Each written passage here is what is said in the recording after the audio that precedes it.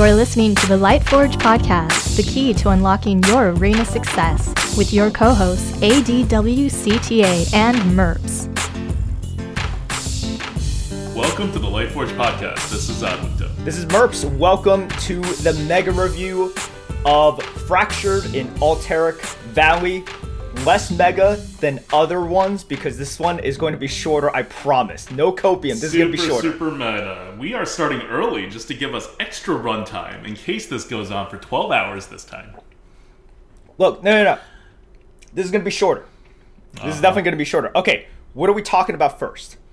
Well, we're talking about the length of this upcoming review first and how long I can stall for by adding to the time. Oh my god, you talk so slow. If you guys aren't watching this live, they're taking bets on how long each of these segments are going to be. So I'm not going to say whether I took the over and under on 20 minutes on this, but I am saying a lot of words. So for Alterac Valley, in all seriousness, this is going to be a sick, ridiculous set. You're going to hate it unless they ban cards. If you listen to the Lightforge podcast, or watch videos or just kind of hang out on our channel, you know what's coming. We've been talking about it, and cards need to be banned. Rules need to be changed in Arena, and especially now that we actually have the rotation, we know the rotation is coming in, and it's a wild rotation. It's not a standard rotation, so it's just going to be super terrible if they don't ban some cards. And honestly, I don't know how many of these cards they're going to ban.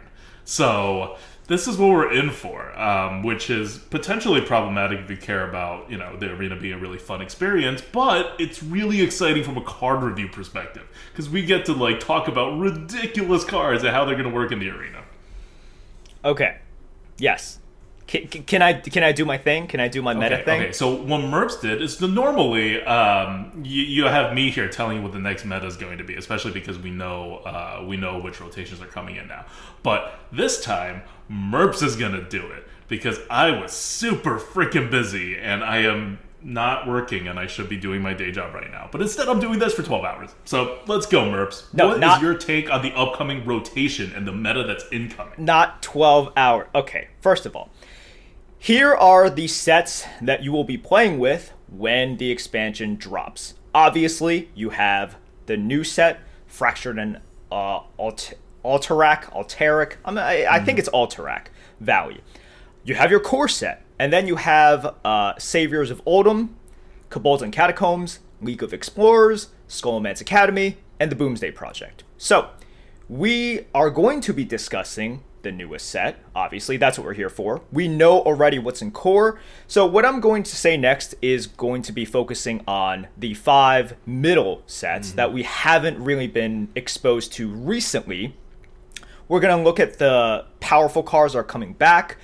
We're going to talk about some themes. But what I wanted to point out, because you guys might listen to this and be like, Merps, you missed this card, you missed that card.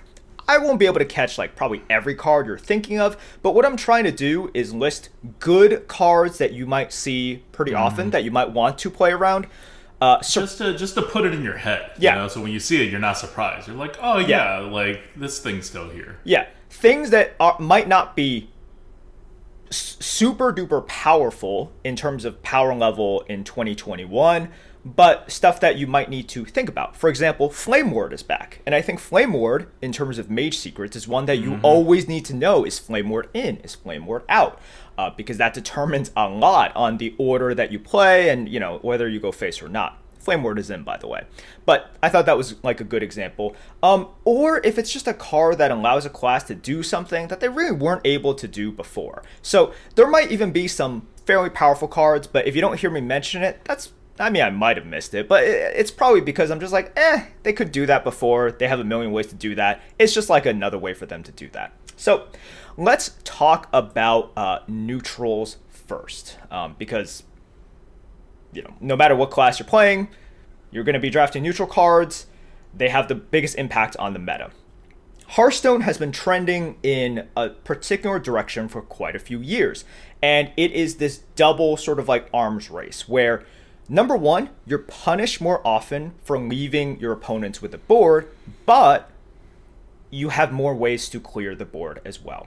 And the second aspect of it, more ways to clear the board, no set probably gave you more tools than Scholomance Academy.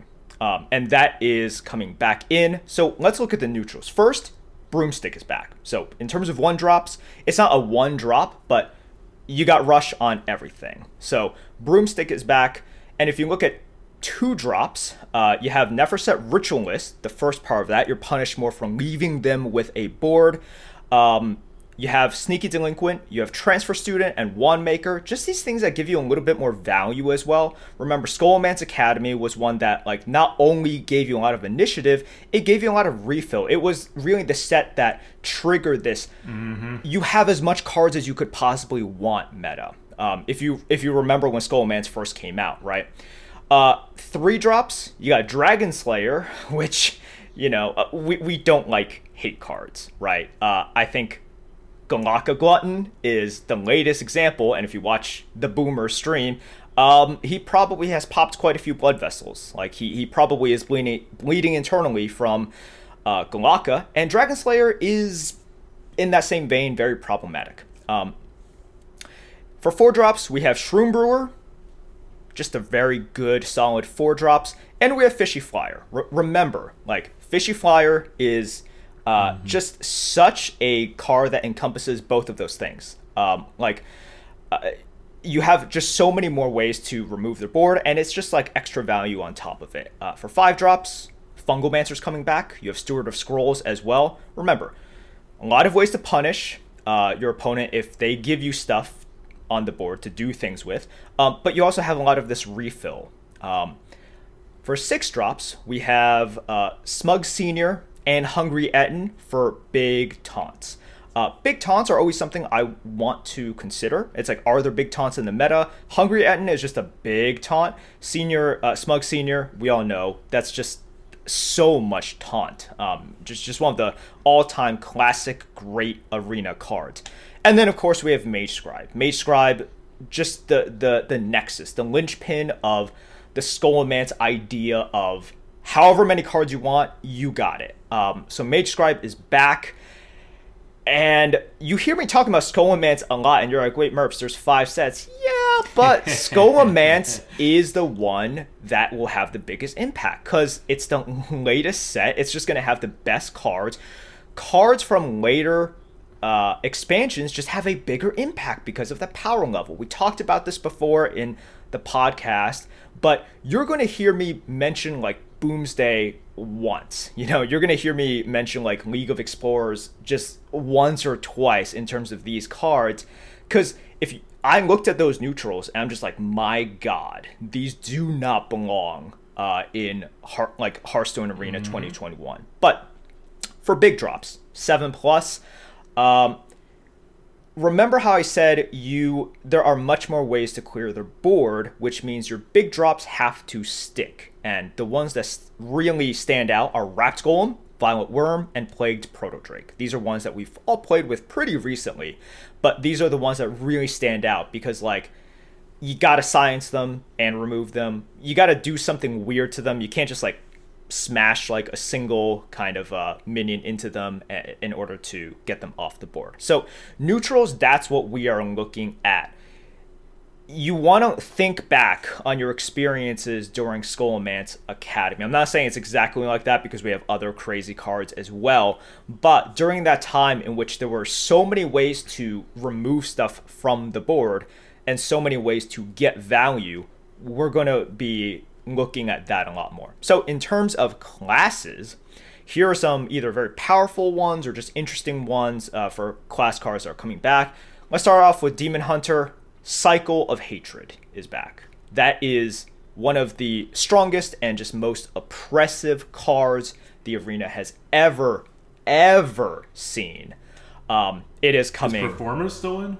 No, I don't think Performer is still. So good. We have Cycle of Hatred.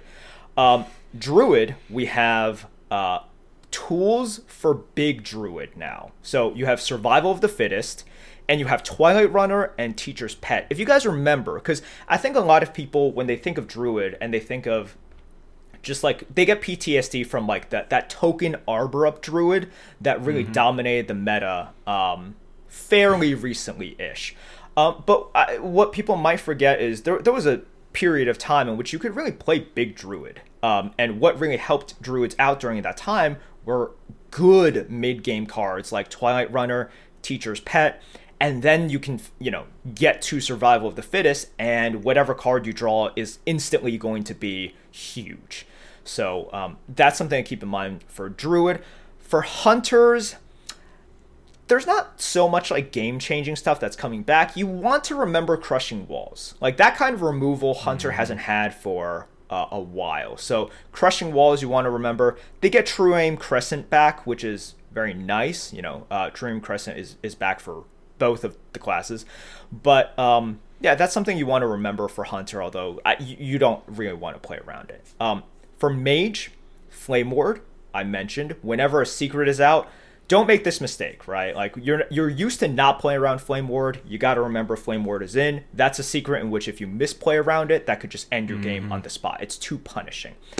Wand Thief is back. I know a lot of people are going to be either really happy or unhappy with this, but Wand Thief was one of those things with Mage Scribe and with Steward of Scrolls that really made a lot of these classes just like, they just find so many answers, so many spells. Well, it's back.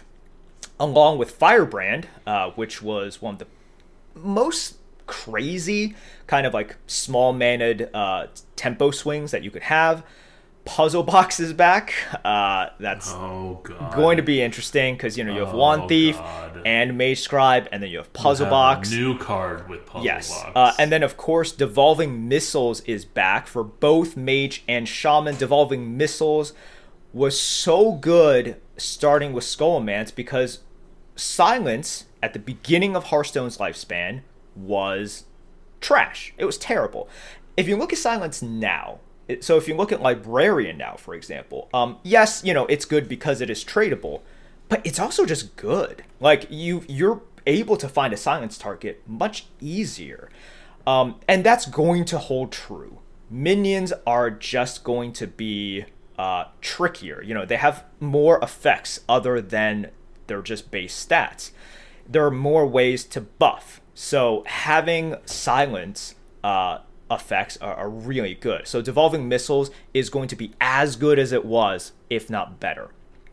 Paladins got a lot of power cards back. But this is one of those things. Paladins just always have really good cards. They get Keeper of Uldaman back, which is one of the only cards from League. The old sets, yeah. The old sets, like the old sets that still holds up. Like you draft a Keeper of Uldaman, you're like, okay, I'm pretty happy with this. But they also get Blessing of Authority back. They get Argent Braggart back. So these are a couple of things that like Blessing of Authority is nothing new. It's just stupidly overpowered.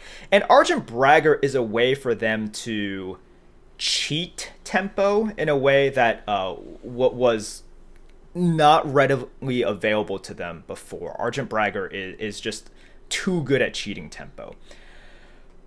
Let's talk about Priest.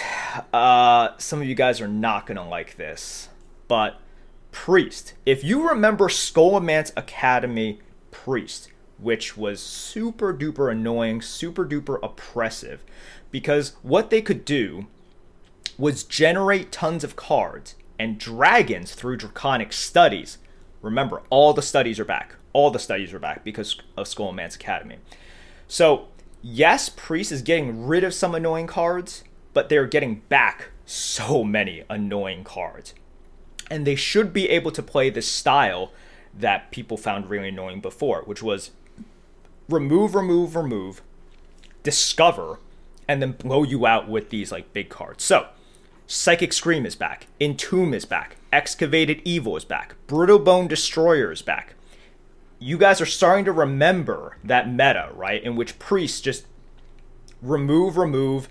You can't always play around these removals. You just can't. And then what ends up happening is then they do Draconic Studies. Then they, like with their own Mage Scribe, then they generate stuff.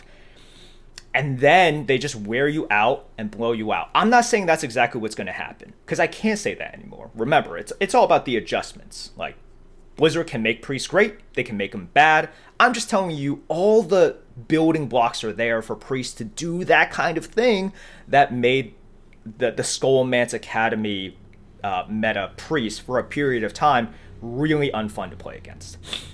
Rogues don't really have much. They got Wand Thief back, but like look at what Mage got back, right? They got Wand Thief back and all those other great stuff. Rogue has like Faldori Strider back, which is still good, mostly because games will go on for a little bit longer, so you're more likely to get those shuffled minions, which is nice. It's a lot of value. Remember, they have Sudden Betrayal back. That's just keep that in mind, because with Rogue Secrets, a lot of times people just like don't remember, and you can get really screwed with Sudden Betrayal. So just keep that in mind. Rogue Secret, maybe it's Sudden Betrayal. How do we play around that? Okay. Shaman is a super duper interesting one, because you want to look at the Shaman cards that they have gotten, and then think about, do they have support for it? So getting a little bit ahead of myself, you'll see that Shaman has a lot of freeze stuff. Like, this is just the freeze Shaman package. And I'm like, okay, well, let's see if they have the stuff to support it. And they do. Shaman gets back Earthquake, Tidal Wave, Primordial Studies, which, remember, gives them spell damage, and they have Devolving Missiles, and they have Unstable Evolution. So they have these, it's like, it's not just enough for you to freeze. Can you capitalize on the freeze? Are you freezing towards AoE, right? And once again, I'm not saying Shamans will be good, but they have the tools to do it. So maybe, right? Warlock didn't really get back much stuff. They got back Brittle Bone, which is nice. They have School Spirit in terms of another form of AoE, but Warlock has always been able to AoE, so it's like, not anything special. Warriors, let's talk about, let's give a shout out to Boomsday Project for making the only contribution on this list to Warriors in the form of Super Collider, which is still disgusting to this day. I mean, it was disgusting, It is disgusting, but this is like Boomsday Project's only real contribution. They have Athletic Studies is back, and like we said, more removal, more initiative is always good. And for a big drop, they have Troublemaker, one of the best big things of all time. So if you're thinking of a card, I didn't name it yet, maybe I missed it, maybe I just didn't think it was that important, but hopefully this gives you a good idea of what is coming back, what we can expect, and it's going to be very Scholomance Academy driven, sprinkled with some like KNC, Saviors of Oldham, and Boomsday and League. There's a few, but whatever. Scholomance Academy. Remember, Scholomance Academy is going to be the biggest impact outside of the the core and the new expansion. So I think what's important to realize here is not just that Scholomance Academy is going to be the set that has the most impact, and it's that most of these sets have little to no impact on the meta. So you're going to have a lot of just underpowered cards in your deck. Back in the day, if you're thinking of the meta before United and Stormwind came out, and there was always Ashes of Outlands, there was always Scholomance Academy. The set of Dragons was in for like the longest times. Those are freaking amazing sets that are in. You don't have those anymore. You just have one Scholomance Academy that's coming back. And then you have this new set that is grossly overpowered compared to the old stuff that is coming out. But still, that means overall, your deck is going to be filled with a lot of less than great cards. So if you're looking at the meta, it's not so much that you're going to play a meta that is just Scholomance Academy and Alterac. You're going to play in a meta that's going to be half Scholomance Academy and Alterac, and then half random crap you had to pick up that really no longer like cuts it. And you're going to feel it.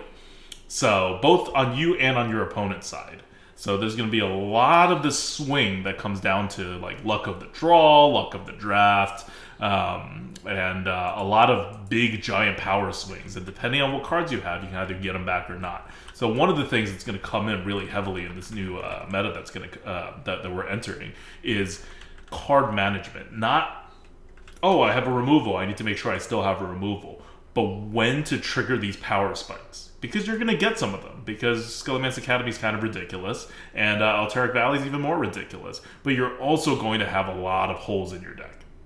So when you want to spike your power in the course of a game is going to be one of those skills that becomes very important in this upcoming meta. All right. Yep. That's what you want to consider, and I think that's good. I think that's a good discussion of kind of like the sets are coming back and what you should be expecting. I don't think anything should be a surprise. If I'm telling you, like, well, your stuff is going to get cleared more often, the swings are going to be bigger, I think you're just like, yep, that's just Arena these days. But it is important to note how they can happen, on what turns they can happen, and exactly sort of like, what the removal is. Is it like pure damage, or is it like a psychic scream from a priest in which it doesn't really matter what you do, you're getting cleared. If you play that Proto Drake, it's not sticky in any way, it's just going to get screamed back into the deck. Yeah, so I thought that was a good way to kind of put the setting together of what Fractured in Alterac Valley is coming into. Because again, with these rotations, it's coming into a brand new rotation. This is not the rotation you had before. This is also not the whole class anymore.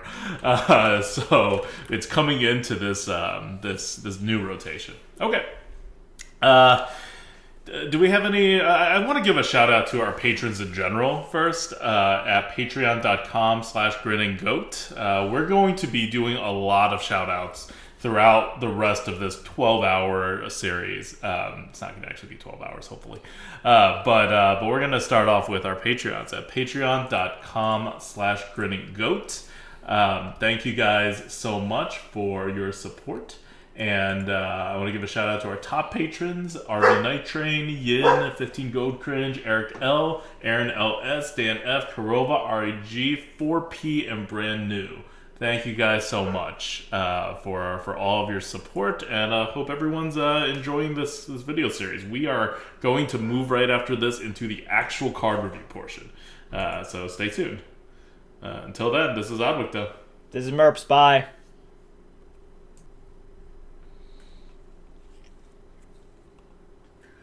Welcome back to the Lightforge podcast, Fractured in Alterac Valley podcast, stream, VOD, all the stuff that we do. This is ADWCTA. This is Merps. We're going through the top 3 neutral cards. These are the most powerful cards in neutrals. We always do something like this. It'll be like top 3 or top 4 or whatever. This time it's going to be top 3. We're in for a doozy. We see some really powerful stuff. I don't know if this will surprise people. I hope not. I've been looking at other people's reviews, and I think that this is pretty consistent with what a lot of people are saying.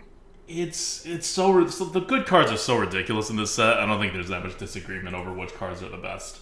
By the way, if you're watching this on YouTube or the stream and you see that we have Gnome Private up, that is not one of the top 3. I just like the card. It's just being shown right now, so we don't spoil the top card. Don't worry, we haven't gone completely crazy. Fractured in Alterac has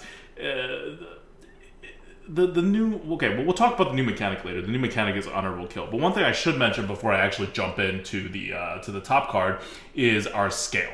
Our scale, as we've done this entire year, is like a normal grading scale, tier list, like tier scale from all the way from F at the bottom to D for bad cards, C for normal cards, B for good cards, A for premium cards, and S for broken cards. Our lines are, we generally don't think A cards should exist in neutral. Something like the Viper, Scorpid, Viper, I forget what it's called, that generates spells, that discovers spells. Venomous Scorpid.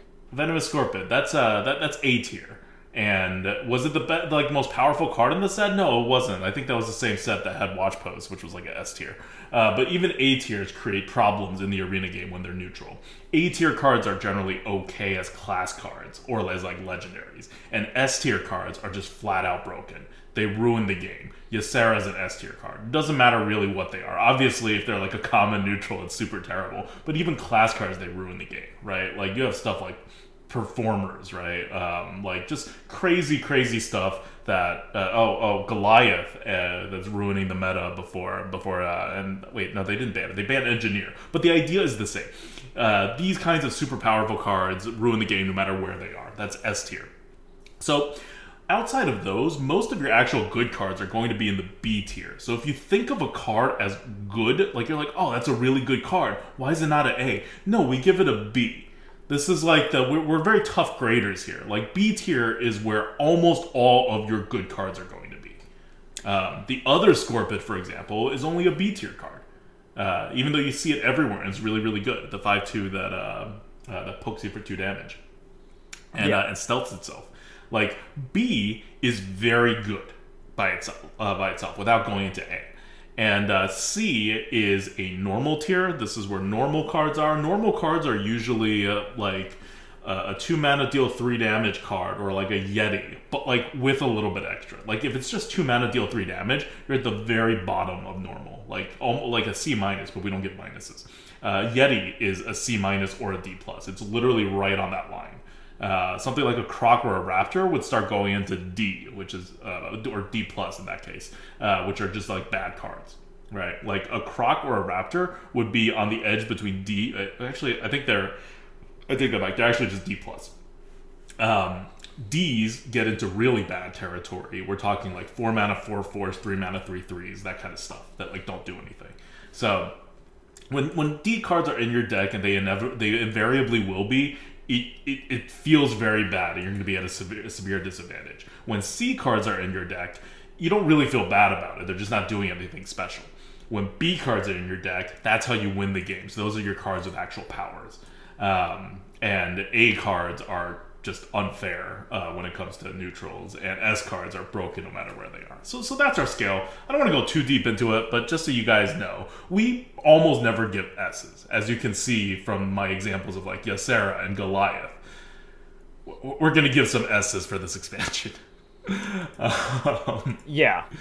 So once again, the point of this scoring system is to differentiate. Okay, when bad cards are bad, I don't think people care as much, right? Mm-hmm. Like, so there's going to be, when a card is bad, I don't think people really care. It's like, okay, well, how bad is this card versus that card? If it's just trash, it's trash. But we think it is important to point out exactly how good are the really, really good cards. And I know some other people who do these scoring systems, I think they're like 4.5 or 5 out of 5 could be close to like our B. But we want to have that separation. We want to say Arbor Up is just that much better than a, let's say, Stoneskin Basilisk, right? Mm-hmm. So Arbor Up is S. Stoneskin Basilisk is like a B plus kind of card. We want to make that separation. So we want to make sure there's like 2-tier difference between those, because I think we can all appreciate it's like one is a very good card that we're all very happy to get, but Arbor Up is still just miles better than something as solid and as good as a Stoneskin Basilisk. Yeah, so, to give you a historical scale from the last the last 3 sets? Yeah, we got the last 3 sets here. Last 2 sets. United in Stormwind, for example, on the neutrals, had exactly one A-tier card, which was Battlegrounds Battlemaster. And these are all the scores we gave before the set came out. So, this maybe there's some slight tweaks. Yeah, this is all for this card, it was pre-nerf. But yeah, that's what it takes to be an A. And there was only one B+, and that was Traveling Merchant.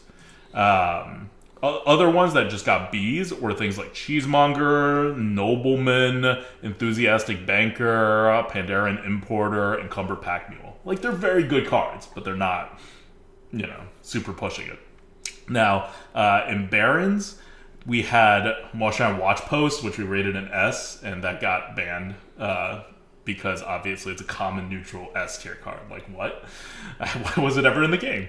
Venomous Scorpid, like I mentioned before, that has an A. South Sea Scoundrel has an A. I think that was like the lowest A, and Primordial Protector also a low A, but those are A's. And that set had a bunch of B pluses actually, including Far Watch Post, which also got banned, I think, along with the Watch Post in general. Hog Rancher, which is still an insane card. Sunwell Initiate, and Tarojo Brave. These cards exist in neutral, but you rarely see A tier cards, and you pretty much never see S tier cards, and if you do, they're going to get banned. So speaking of S tier cards, we're going to kick off with the number 1 neutral card in Fractured in Alterac Valley. To no one's surprise, it is a S tier card that will be banned, and if not, it really should be banned. It's Abominable Lieutenant. It is an epic. Abominable Lieutenant is an 8-mana 3/5 minion that says, at the end of your turn, eat a random enemy minion and gain its stats. This is a solid S tier minion. And remember, the amount of S tier cards in general, even class cards that we give, very low. And whenever a card is S tier neutral, you gotta really watch out. Yeah, they literally do not exist outside of Legendary. Right. So look, I've talked about this before. Runaway Blackwing was Blizzard banned Blackwing before it could ever hit the arena meta, which I've always appreciated. This is a better Blackwing. This is power creep on Blackwing, in which find situations. What is Runaway Blackwing? Okay, right. Runaway Blackwing. Go ahead. Yeah, it's a 9-mana 9/9 at Dragon. At the end of your turn, deal 9 damage to a random enemy minion. So, it's like a rag that can't hit face, which for some of you are just like, that means it's useless. This is better because... But unlike rag, it can attack the next turn. Yes. Like a normal minion. Yes, it can actually And then attack. it can't hit face. But then it can't hit face. So, Abominable Lieutenant. Are there situations in which this could be worse than a Blackwing? Sure, it could. But most of the time, if you're averaging it out, it'll be better. And this has a potential to snowball even harder because every single turn, it gains its stats. So it becomes harder and harder unless you have that hard removal, right? And this is why I do want to point out something like Crushing Walls, right? Stuff like that. Psychic Scream, Entomb. It's like, you need that kind of stuff for something like this. This is absolutely disgusting, absolutely gross. Your counter to this is to just have like a ton of minions or like a ton of 1/1s. It's so hard to do. Like, that's so hard to get.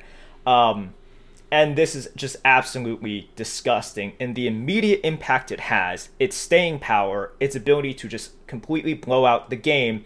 Am I happy that it is an epic? Yes and no. I kind of wish it was a common so it could just terrorize Arena for a week and everyone would have no choice. But, Blizzard would see that it is actually ruining lives. That's the thing. This card may not be banned. There are no S tier cards in the game right now that is neutral besides legendaries. But there are S tier cards that are legendaries, like Goliath, like Ysera, that are not banned. And that Blizzard doesn't seem like they have any intention of banning. Like, they didn't ban Goliath even when it was super, super terrible. They banned Engineer. They banned Engineer, which was the wrong way to do it. But it showed their idea, right? Which is that legendaries, even neutral legendaries, are allowed to be super, super, super, super ridiculously broken. And unless you're seeing them too often. You're seeing them too often, because then that's not a legendary card being super broken. That's a common card being super broken, right? And they don't want that. That's why Blackwing is banned. That's why they banned Engineer for that meta, because it was super broken in that meta. But now we're seeing the creep, right? We're allowing legendary cards like Ysera to stay Ysera, like Goliath to stay Goliath, and there are other ones too. Those are just prominent examples, mostly because they can be easily discovered. Are they going to allow epics too? Rabbit, I don't know that we gave Rabbit a score. I think Rabbit was the last set that we actually algorithm, so we don't have a score on this scale. But I think Rabbit is not an S. Rabbit would be in the A tier. No, I don't even think it was A. I think it was B plus or something. Oh, maybe it was B plus? I think it was a B or something. I would not have allowed it to be A. I don't think it wasn't, because we didn't have the scale at that point. That was the last set. It was actually scored. I don't remember. So, I don't know where it will be scored now, but it definitely isn't an S. And Rabbit is one of the most powerful epic cards that kind of exist in Hearthstone history neutral. So we were never really tested in this way, right? Of how close to the new Ysera, to the Goliath, we're going to get and have it be permissible. Well, this card is going to test it. It's clearly problematic. There's no doubt about it. We think it should be banned, clearly. And whenever we've said that a card should be banned, and we've rated it super high, it's been very problematic, and it was either I think it's always been banned. I forget. It was in one of my tweets a while ago where I kind of looked back in history. But this is one, like Merp said, it's unclear if they're going to ban it because it's unclear how problematic it'll be. So we want Ysera banned too, but we never called for it to be banned because it was a legendary. We know Blizzard's going to be hesitant to do that. This is the next step, right? Are epics okay? I don't think so, but I don't know if Blizzard thinks so, right? This is not Runaway Blackwing. It is better than Runaway Blackwing, but it is not a common neutral. It's going to be seen, and they fixed the epic offering rates too, so it's going to be seen at 25%, if not lower, than a Runaway Blackwing would have been seen. So it's not going to terrorize Arena. It's going to terrorize Arena the same way Ysera terrorizes Arena, right? Which is to say, oh, everyone complains about it, but we kind of also live with it. And Ysera does make the game worse, but not so bad that we'd stop playing it. And maybe if you're Blizzard, you're looking at it and saying, well, this gives the little guy a chance. They could play Ysera and win the game against better players. And you got to have stuff like that, even if it's just one card that you slam down without thinking. I don't know which way Blizzard's going to go on this, but from a power level wise, Abominable Lieutenant is better than Ysera. It's not that much better than Ysera. It's in the same tier. But it is Ysera. This is not an S plus tier, but this is a solidly S tier, like Ysera, like Goliath. Yeah, I mean, it's very different from Ysera, right? They're, in terms of categories of cards, they are very, very different. But yes, if we're talking about power level, it is very problematic. And it is super interesting. I'm not sure what they're going to do, especially because Blizzard does seem to be they're trying to reach out to the community more. They seem to be listening more. So as of right now, they haven't banned anything like they did with Runaway Blackwing. And I'm not sure if they're going to do anything. I am a little bit more hopeful than I have been in previous years. But my greatest fear is the situation that we talk about, where this is problematic enough to make people really mad, but not problematic enough for Blizzard to flag this as an issue, like Deep Run into Goliath, or Watch Post on 3, such that they're this is okay, right? And it creates a kind of swing that casual players will like. It's fun to eat minions. It's kind of so. I don't really I'm hope not this sure. gets banned. I really hope this gets banned. And as a community, if after release, if we can be a little vocal about this to either get banned or to get shadow banned, nerfed the way SAP, offering rates are nerfed, that would be great. This is gonna be bad. This is just gonna be bad. And I'll preface this with one thing. I guess not preface because we already talked about it. I'll mention one thing. This set is honestly not as bad as I feared it would be. The terrible cards are super terrible, but overall, it's not like we have to ban 12 cards for this meta to make sense. We would only have to ban a handful, and most of them are class cards. And even if they don't get banned, they're at least just class cards. This is the neutral card that is going to be the next Ysera times. I don't know how much frequently you see epics than legendaries, but I think a lot more frequently. So this is going to be the next Ysera on steroids. So hopefully it tips, hopefully Blizzard recognizes that legendaries are so special. They even have their own offering. You're only offered against other legendaries. And epics, as rare as they may be to actually be offered, is still a normal card that should follow normal rules. We ban it if it's too problematic in the arena. I'm hopeful. And I think that if Ixar or anybody else ever asked how the community feels about it, we should be vocal and say that it sucks. Assuming we're not totally wrong about this card, but I don't really see how we and everybody else could be. This is not us stepping out and saying, oh, this is a super good card. Everyone's saying it. But I want to highlight that we think it is beyond broken. The only way that this card is not broken is two scenarios. Number one, the meta is moving so fast that the number of times that the game just effectively ends on turn 8 is high, like relatively high. With Skullman's Academy in, zero exactly. chance. With Skullman's Academy in, with all those removals, with Fishy Flyers in, with Broomstick in, with all of the spells, and just the way the meta is trending in recent years, you're not going to go back to that tempo-filled GVG meta. It's just not possible.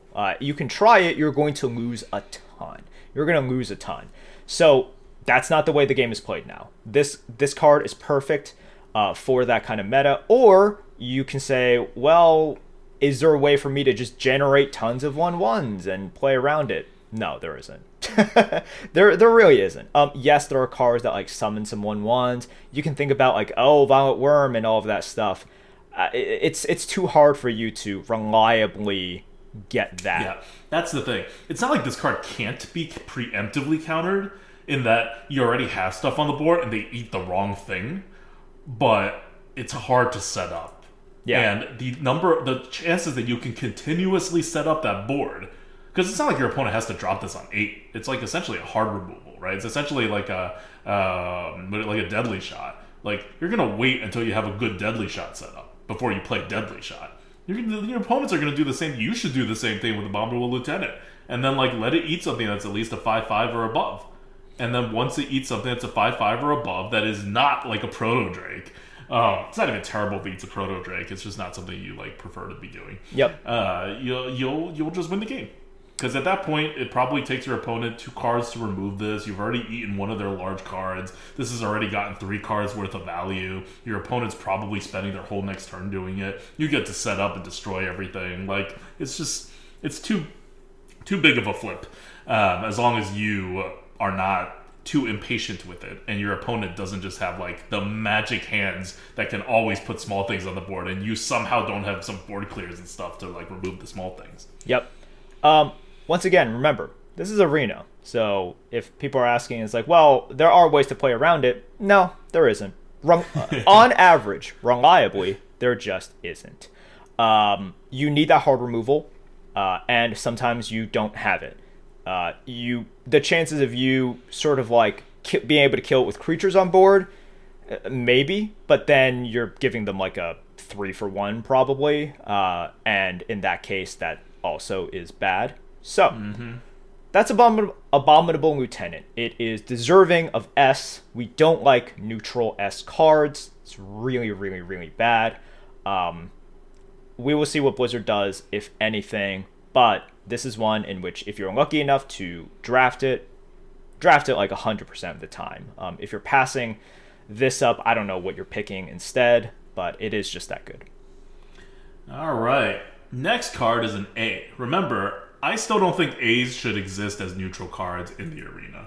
But, you know what? If it's going to have to, at least it's an epic. So the next one's another epic. This is A tier. A tier is where Scorpid is. These are very good cards. They're cards that people will want banned. I would want them banned. But they're also cards that I think a lot of people are willing to live with in the arena, unlike S tiers.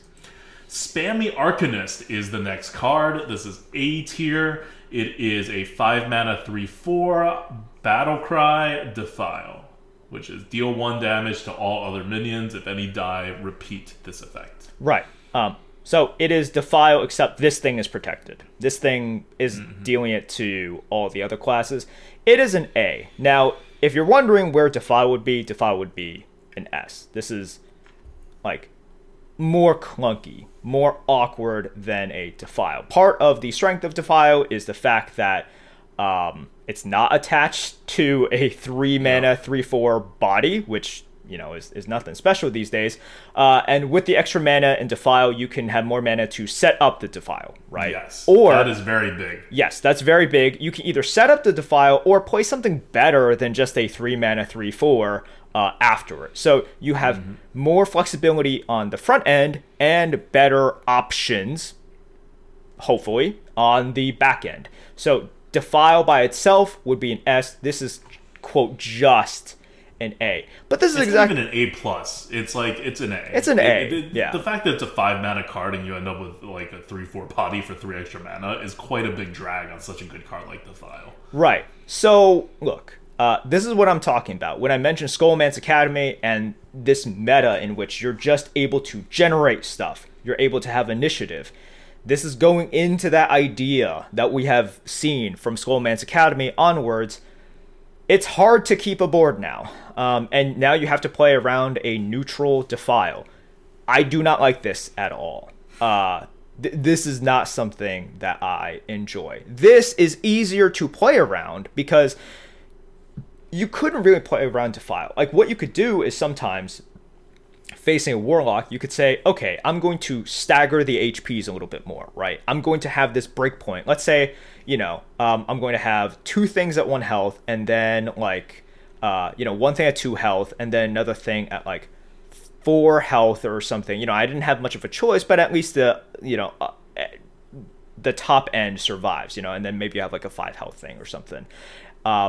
And then the Warlock can use mana to bridge that. So to kind of bust your expectation of just a Defile. Here, it's a lot harder, especially because the Warlock on turn 5 and turn 6, turn 7, they can do that much easier. Here, it's easier for you to expect those staggered HPs to be able to block or protect the higher HP things from getting immediately killed. Okay, but honestly, this is an epic neutral card. Please do not play around this. Don't play around this. Unless you are the most ahead possible, which you won't be because this meta is so swingy. There's other things that'll swing too. Do not play around this card. Just get wrecked when it gets played. It's okay. Defile was different because that was a common or rare, but it was a Warlock class card, so it got offered a lot when you're facing a Warlock. Yeah. You knew Warlocks had Defiles. People aren't going to have spammy Arcanist until they do, and then you get screwed. It's still not worth it to play around because it's so specific how to play around this card, right? You don't do it to anything else. So some of you guys I see already in chat are Merps, this is much closer to Defile than you think. No, it is not. No. Do you guys know how bad a 3-mana 3/4 body is now that can't be played on turn 3? It's horrible now. You see the power level of cards that are out. You are attaching a bad body to it. Yeah, imagine if you're attaching Defile, an S tier card, with a 3-mana 3/4 that can't be played until turn 5 or later, which would be I want to say F tier card, maybe an F plus tier card, and then you kind of average the 2 scores, right? That's not how we did it. We have a system for this stuff, but that's how much it drags you down. You can think of it as 2 cards that they put into 1. You get some bonus synergy with 2 cards putting into 1, but the other card is so bad. It's a 5-mana card that gives you 2 more mana and a 3/4 body. It refreshes 2 of your mana and then it has a 3/4 body. Oh, that's terrible. So once again, this is an A card. And if you think that it should be higher because you believe that Defile is S+, at least then I can understand. Yeah. But the 3/4 body is not relevant. You have to accept that this is not close to Defile. It doesn't mean it's bad. This is an A card, and it's because we think Defile is a solid S tier card. But no. You don't want Defile attached to a 3-mana 3/4 body. And remember, a 3-mana 3/4 body that you can't play on turn 3 is a terrible card. It's actually a trash card. So, someone made a very good analogy. Someone says, oh god, I'm trying to find this comment right now. But Entitled Customer is a better card than this, and that is true. Entitled Customer, if you remember, we rated it A+, which is why we rated this an A. We're being very, very consistent here. If you think about Entitled Customer, which I think we rated above most people, actually, and that kind of was surprising to me because I thought it was obviously insane, but people were not as high on it in general. And we came out and we said this is the most ridiculous card in a otherwise, not super terrible set, especially for Warlock. And we had all those predictions lined up for United in Stormwind. It was the best Warlock card, and it drove the whole entire Warlock playstyle before the meta switch. And that was an A+. And this card is not as good as an Entitled Customer. It's an A. And Defile is better than both of them. because of the flexibility. Yep. Okay, so I think that's enough. I mean, that's enough discussion for this. It's just going to be really annoying. I hate that our top 2 cards are epics, because it really does mean that you shouldn't play around it. You're just going to get wrecked by these. You're going to get wrecked by both of these cards. This upcoming meta is going to be maybe fun if you like bouncing around and whatever, but it's going to be super frustrating to play in as a good player. Like, it will be. There's no way that Blizzard can avoid it. Like, if I'm at Blizzard and I am, I don't want to say the person in charge, there's really no person in charge of this, but I am thinking about competitive arena, or about what to, how to make things better in arena for players who are good and care about skill and stuff. This is a terrible, terrible position to have been put in, right? Like, I don't know what to do without banning a whole lot of cards, which they're probably not going to do. So we want to end this video with a 3rd card. We didn't want to just cut it off at 2. We could have cut it off at 2, because remember, we have an S tier card and we have an A tier card. The next card is a B+ card. And I want to bring you back, before we get to the next card, to Barons. In Barons, 1, 2, 3, 4. There were 4 B+ cards and 3 A tier cards. Even though 2 of the A tier cards are very low, and I think nowadays we would have, there's been a bit of a power creep since Barons, and we would have put it at B+. But we'll count that as, if there was one S card and 1 A card in Barons, the S card being Watch Post and the A card being Venomous Scorpion, then there were 1, 2, 3, 4, 5, 6 B+ cards. That's how the Barons meta was shaped. There was a lot of really good cards. In Alterac, that is not the case. We have 1 S card, just like Barons, except fortunately it's not a common. And then we have an A card, just like Barons. Of course, fortunately, this is also not a common, but an epic as well, in Spammy. But there's only 1 B+ card, rather than 6, like B+/A- cards. There's only 1 B+ card here. So we thought that, even though this card's not at the same power level as Spammy or Abominable Lieutenant, we want to talk about it in this video because it is a common card.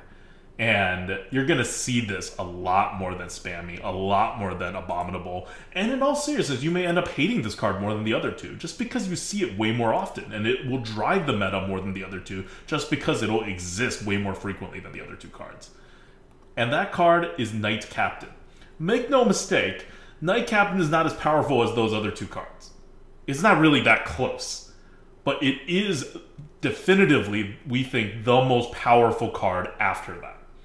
Because the rest of the set, the rest of the Alterac neutral cards, are really just somewhere between good and okay. But this one is borderline premium, it's almost an A, but it doesn't quite make it. Knight Captain is a 5-mana 3/3 common card. Battle Cry, deal 3 damage. Honorable Kill, gain +3/+3. Yeah. So let's explain Honorable Kill. Honorable Kill means whenever you are dealing exact damage to kill another minion, it triggers. Honorable Kill, correct me if I'm wrong, only triggers when this thing is attacking or when it is doing something. Right? Including the Battle Cry. Including the Battle Cry. That's what I mean. When it is acting, not when it is getting acted upon. Yes, if you have a 3/3 Honorable Kill minion on the board and the opponent throws a 3/3 minion into yours, you don't get an Honorable Kill. Even though this minion did kill a 3/3 minion, which would have been the exact damage that you need to trigger Honorable Kill normally, because you're not the one attacking, because it's not on your turn, you don't get the Honorable Kill. You can only get an Honorable Kill when it's on your turn. So, if you guys are looking at this, and you're going, wait, I think it is much better, let's use just a small amount of time. It's a 5-mana 6/6 that deals 3 damage. Sometimes. How is this not S tier, Merps? Yeah, wow, isn't this just fire element? Basically, it puts the new fire elemental to shame, right? Remember, this is on average. Now, if you're saying, Merps, this is S tier in terms of toxicity for arena, yeah, I'll agree with you there. I hate swings like this. I don't like it. You get this out on turn 5, you win the game. Yeah, a lot of, and remember, if so, let's say you have a 3 health thing going into their turn 5. You they play this, they got rid of, let's say you're 4-3, and they have a 6-6. If you have a 6 health minion in your hand, you can't play that when this is out there. Like, you just can't, because this thing will kill that and then gain another 3-3, and it'll keep on snowballing, and it'll keep blowing you out. So I don't like this in terms of the blowout potential, the toxicity, and remember, power level doesn't always correlate with how annoying or how feels bad a card is. See MC Tech. Mind Control Tech, I think everyone can agree, was never a top tier card on average. It's just when it hit, it was super duper annoying. Now this is more consistent than MCT, but it is very, very annoying still because of the swings that it can generate. So that's the only reason why on average the score is what it is. It is a B+, but when it hits, man, it is insane. It's just sometimes you're just like, okay, well, it doesn't fit this turn. I can wait another turn. Okay, there's not another opportunity. I can, it's not something like Abominable Lieutenant, which you can think about. It's like there's a lot more opportunities for you to just slam it down, and it's good. Sometimes you're also just forced to use this battle cry to deal like 2 damage. 1 damage to something that has to be killed on that turn, and you have no other good way of killing it off. Or you just have nothing else to play. Or you just have nothing else to really play, right? So, yeah, so you do this. Those are the times in which it brings it down. So on average, it is a B+. Sometimes in your game, it will be so good. Like, Omega Fire Elemental. Let's talk about the honorable kill mechanic in general in this. Honorable kill with 1 attack is almost always. You're rarely going to hit something with 1 damage without killing it. And if you do, it's probably Divine Shield or something. Most of the time, that's going to result in a kill, almost always. But at 2 damage, it actually becomes a lot harder. Because now, you can't even get things down. Like, we're not just talking about, some things only have 1 health, so then whatever. But, like, what if it has 3 health? You would actually need a ping. What if it has 4 health? You need something else, like, on top of it. At 2 damage, you actually have a very large chance of killing stuff. Because if you're going to kill something with, like, let's say, especially if you have, like, a minion on the board that has honorable kill or whatever, and you have a chance to, like, eat another minion, who cares if it's not an honorable kill? You're going to do it anyway, Like, you're not going to just not get the kill because it's not an honorable kill. You're just not going to get the additional bonus. You're still going to be fine. You still ate a minion, right? It's a very good thing in Hearthstone. Especially on your curve turns. So at even 2 damage, it becomes actually like this open question of like, even if I'm killing something, is it an honorable kill? At 3 damage, it's actually kind of difficult. Now, I think you're still, especially because this is initiative, you're more likely than not definitely going to like get it. But you may have to hold it for quite a bit. And that's where it's coming from. And if it doesn't have initiative and it's just like on the board, you have less than a 50% chance of triggering that honorable kill then. So that's the way to think about how likely it is to trigger an honorable kill. For this, you get +3/+3. That's huge. So you're going to want to hold this at all possible to get the honorable kill, but just know that you may be holding it for a bit. Yep. This is one that you definitely want to hold if you think that you can hold for a little bit. It also rewards you for planning ahead a little bit, thinking about, it's like, okay, well, going into this turn, what are some common drops? How much HP do they have? How much attack do I have on the board? And there's definitely some skill in anticipating, counting how much attack you have on the board. It's even good to have a varied kind of like number of different attacks such that you can more easily honorable kill. It rewards you for thinking of that and for having that. But a lot of times this is just going to be very annoying because like, did you have 3 damage? Did they play the thing that like they kind of just had to play because it was the only thing that they had? And it's better for them to play it and then hope that you don't have this rather than just play nothing. And then of course you have it and then you win because of that. Mm-hmm. I don't like those things. I don't like those. We're getting a little bit closer. we're still not close, but we're getting a little bit closer to like the Dragon Slayer thing, where you're just like, if they have the dragon, they have the dragon. I can't really play around that. I don't like anything close to that. And Knight Captain, it's going to create a lot of unfun situations. So yeah, this is going to be one of those things where you look at the HS Replay win rate, it's going to be really high. Because HS Replay is going to reward, not the top players, but rather just the regular good players. So anything that causes swings, HS Replay is going to rate like higher. Like this is going to be one of the top win rate cards. It's going to come similar. I predict it'll become similar to something like Scorpid. Oh my god! And the played win rate, whew. The played win rate. I imagine this thing is going to be insane. But it's not actually that good, is kind of what we're saying, because of the situationalness, because of the high swing. It's still really good. B+ is really good. This is the third best card in neutral in this entire freaking set. Okay, like this is not. We're not shying away from calling this a really good card. This video or this episode is going to be called Top 3. This is number 3 of Top 3, but this is number 3. This is not number 2. And for cards, chat asked what would happen if there was no honorable kill on this card. Without honorable kill, this card would be a very low C or a very high D+. Yeah, I mean it's a significantly worse Fire Plume, right? And Fire Plume is just like okay now. Yeah, it's Fire Plume may be a solid C nowadays. I don't really know. Yeah, but Knight Captain without the honorable kill would be a Yeti level card, like between the D+ and the C. Yeah, I'm thinking like D+ or something. So yeah, this is definitely the honorable kill really makes it. Who knew getting +3/+3 on a minion would make it suddenly good. But yes, that's where we're at. Even though this is number 3, it'll probably, unless something really weird happens, have the biggest impact on the meta because it's a common. It also comes out like earlier than the other 2 epic cards as well, because you're not seeing Spammy Arcanist on 5 a lot of the times.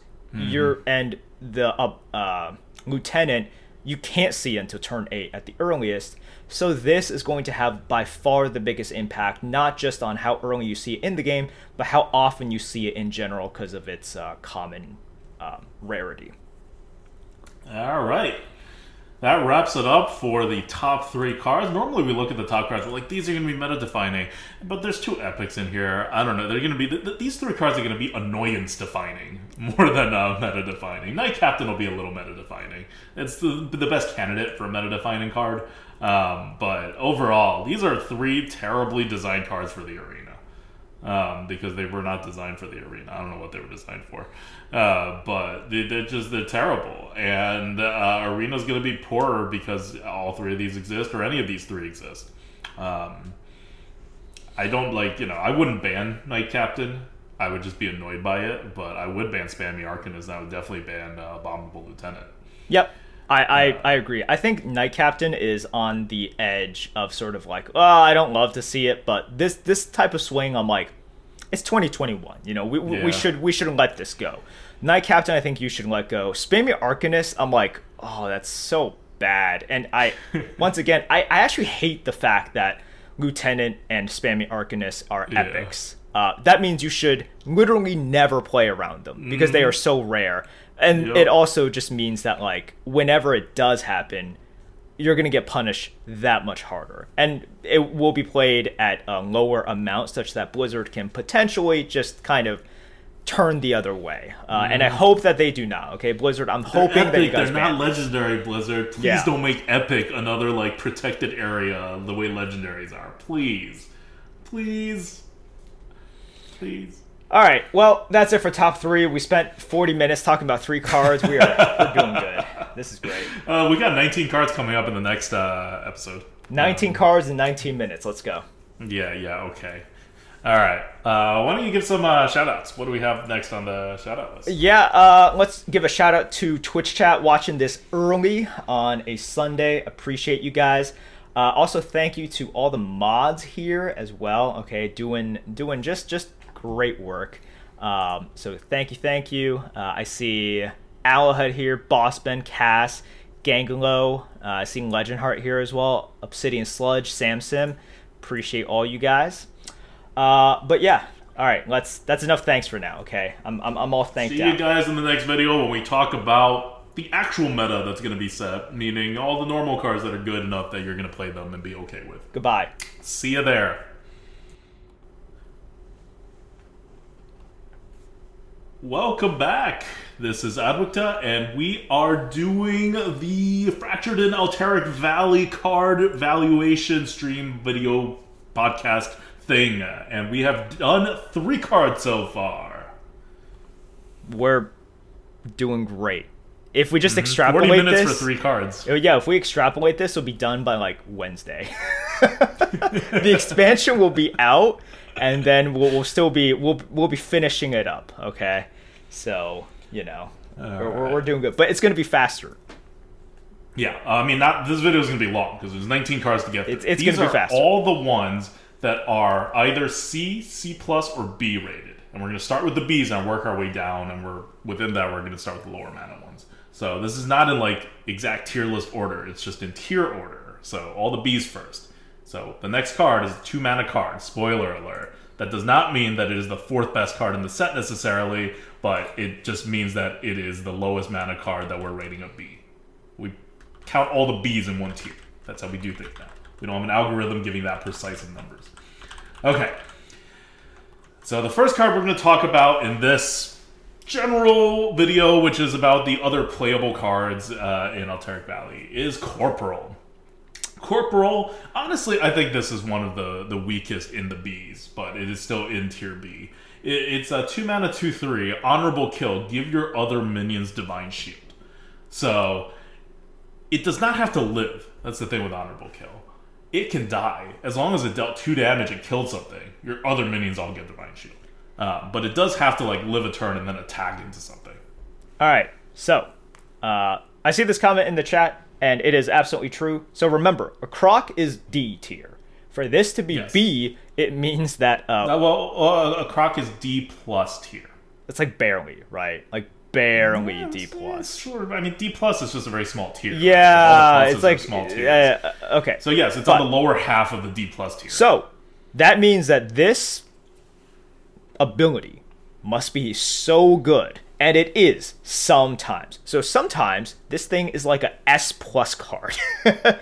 Yes. Very rarely. This is game winning sometimes. Sometimes it is like a S plus card. Sometimes it is the croc. It's not going to be that S tier card. Often it is a croc. Often it is the croc. That's why this is only rated a B. Yes. But it's still good. Like it's still good. You're going to hit it. Like, you're going to hit the home run very rarely, but sometimes, and you just win that game. And then there's those in-between times, right, where you play it, and then what do? Do they play, like, they can't really play a 2-2 into it. That's terrible. If they play a 3-2 into it, then your Divine Shield, they get Divine Shield on their next drop.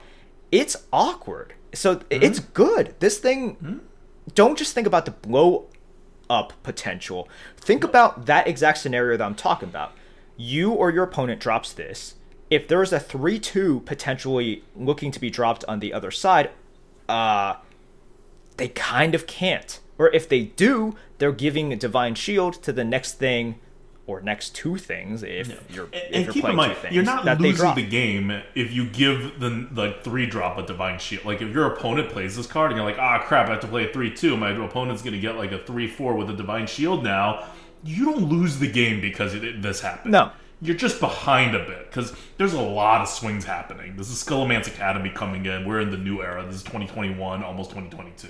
So this isn't like that exchange that Merps talked about makes this card very good, like an Argent Protector, which is really good these days. But it doesn't win you the game right there the way Argent Protector, for example, would have won you the game in Classic. Right. So just think about it in that way. So even in this scenario that I'm talking about, and I see some of you guys talking about, it's like, oh, but that's so... This is Hearthstone in late 2021. Almost Hearthstone in 2022 KEKW, right? Like, we are near there. So even if you get that free Divine Shield on your 3-drop, okay, so what? You've heard all the cards that are even just coming back and all of the AoE and all of the things and all of the ways that classes can prolong the game and then get a huge amount. That Divine Shield on the 3-drop, yeah, it matters, but like it's not backbreaking anymore. You know, this isn't that tempo meta where you have that tempo advantage and you snowball off of the tempo advantage. Tempo always matters. That's true. But tempo is less of a decider. Early tempo is less of an early decider than it was in previous years. So yes, this is why like it is just a B. Now the variance is higher with this card, right? You're going to have those situations in which like this can and will blow out the game. It doesn't happen that often. When it's a croc, it really sucks. And in those like mid-range-ish, like, oh, it gives a Divine Shield to one thing or maybe like one decent thing and one really small thing, it doesn't win the game. So that's where the score is at. I do like to point out whenever there's a card that has like a bigger variance than others, because some are just like, this is always how good it is. And this is like, oh, sometimes it's amazing, but sometimes it's real trash. As in a croc, which is trash now. Yeah, like I don't think this card is like, I will not be drafting it as high as B because of the huge variance. Like that's not what good players want, right? Like cards that provide that big of variance. They want more stable cards that are just like good. But we're like honorable kill is all variance. Like you saw that with Knight Captain, which was in the previous video on the third best card in the set. This card is high variance too. All the honorable kill ones are. This is the meta we're stepping in. Like Alterac is going to be terrible for the arena. It's just set up that way. Like everything is just aligning to be like, nope. And then they didn't even bring in a standard meta in. They brought in another wild meta just to make the differences even more stark. This is going to be... you're going to hate seeing Corporal on the other side. And you're going to love having Corporal on your side. And sometimes, I mean, often, it's going to be a croc. Okay. Next card. We will be faster with the next one. Okay. Yeah, I mean, the Corporal's an interesting card. It is. Next card is a Direwolf Commander. Direwolf Commander is a 3-mana 2/5 neutral common. Honorable kill. Summon a 2/2 wolf with stealth. This is just good. 2/5 is not exactly like what you want for 3, but it's good. It's good. It's fine. And you know, it survives. The chance of you getting the honorable kill are like fair. You know, they're good. They're pretty good. So I don't think much. And if you get an honorable kill, like 2/2 stealth, that's like very worth it. Normal 2-drop almost. Yeah, that's very, very worth it if you get the honorable kill. So, and you'll get a decent amount. It's a B. It's nice. Mm-hmm. Yep. See, this is the card that I like. I will take this card over Corporal because the variance is not that huge, and the percent chance of it triggering is larger. So this is the kind of card that I like in my decks. They're both B tier, but it's very different than Corporal and how it functions in your deck. Okay, next one, still on the B tier, is Piggyback Imp.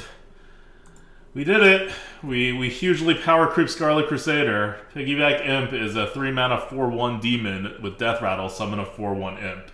So it's Scarlet Crusader with an extra attack. Scarlet Crusader with extra really attack, good. or Cursed Disciple, but a little bit cheap. Like, you know, there's ways to categorize it. It's just a solid minion. It's better than a Cursed Disciple. You'd rather have a 3-mana 4/1 Divine Shield than a 4-mana 5/1 Divine Shield. True. It's just good stats. Let's just face it. It's just good stats for what it is. Even if you're a ping class, you know, this is pretty annoying to get rid of. Like, you know, if you're a mage and if you're pinging it, that means they played a 1-mana 4/1. That's pretty good.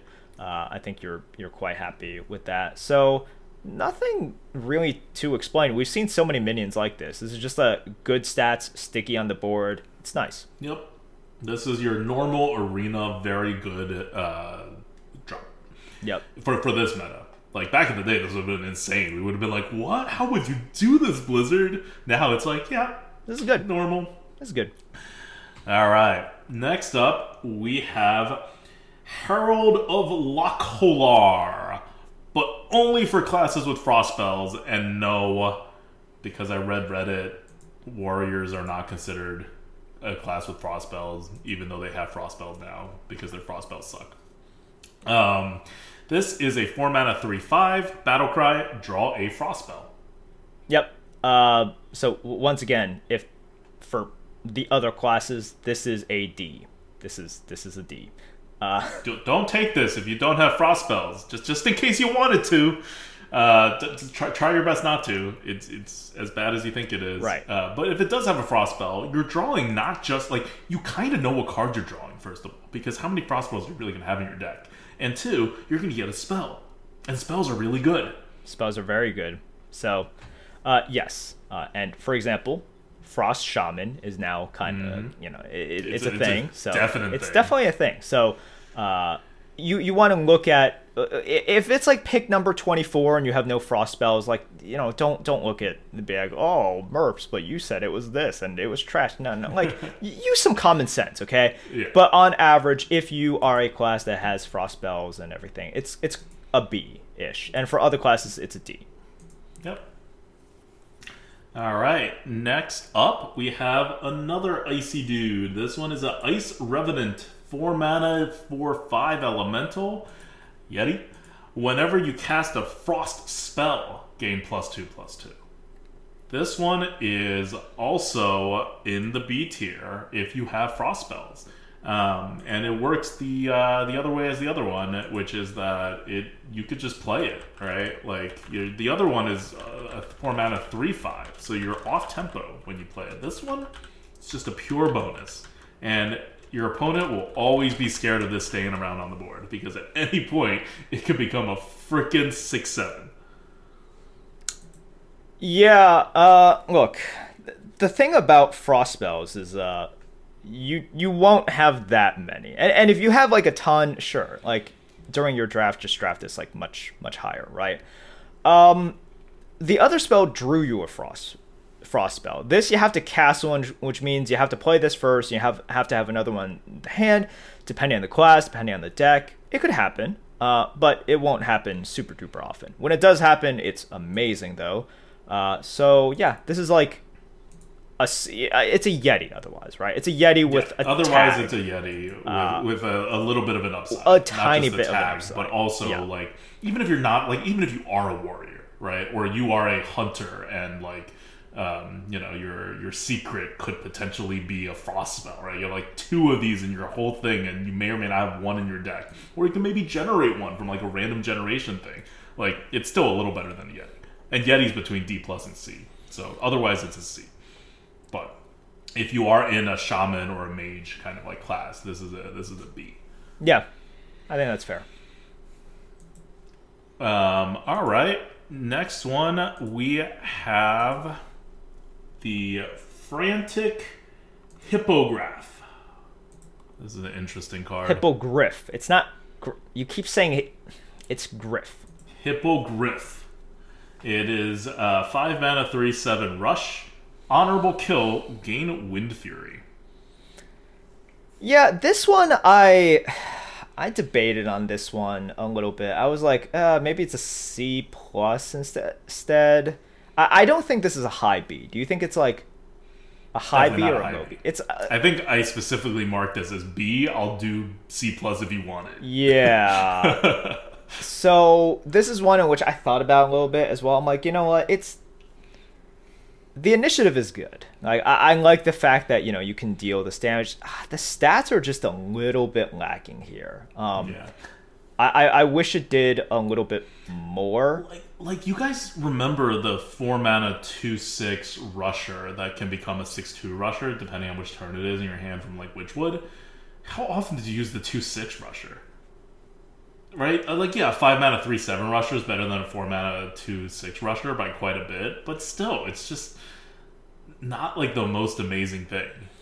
Yeah, this is okay. So for me, it's like a lower tier B card, but it's still nice. It's very flexible. It can kill 2 things and maybe even live, because you only have to. You just have to hit the first thing and get the honorable kill, and then you can gain a Wind Fury, and then you can hit the 2/1 or 2/2 that and you also want to hit. It keeps the Wind Fury, so if it lives, it's actually a threat to face the next turn.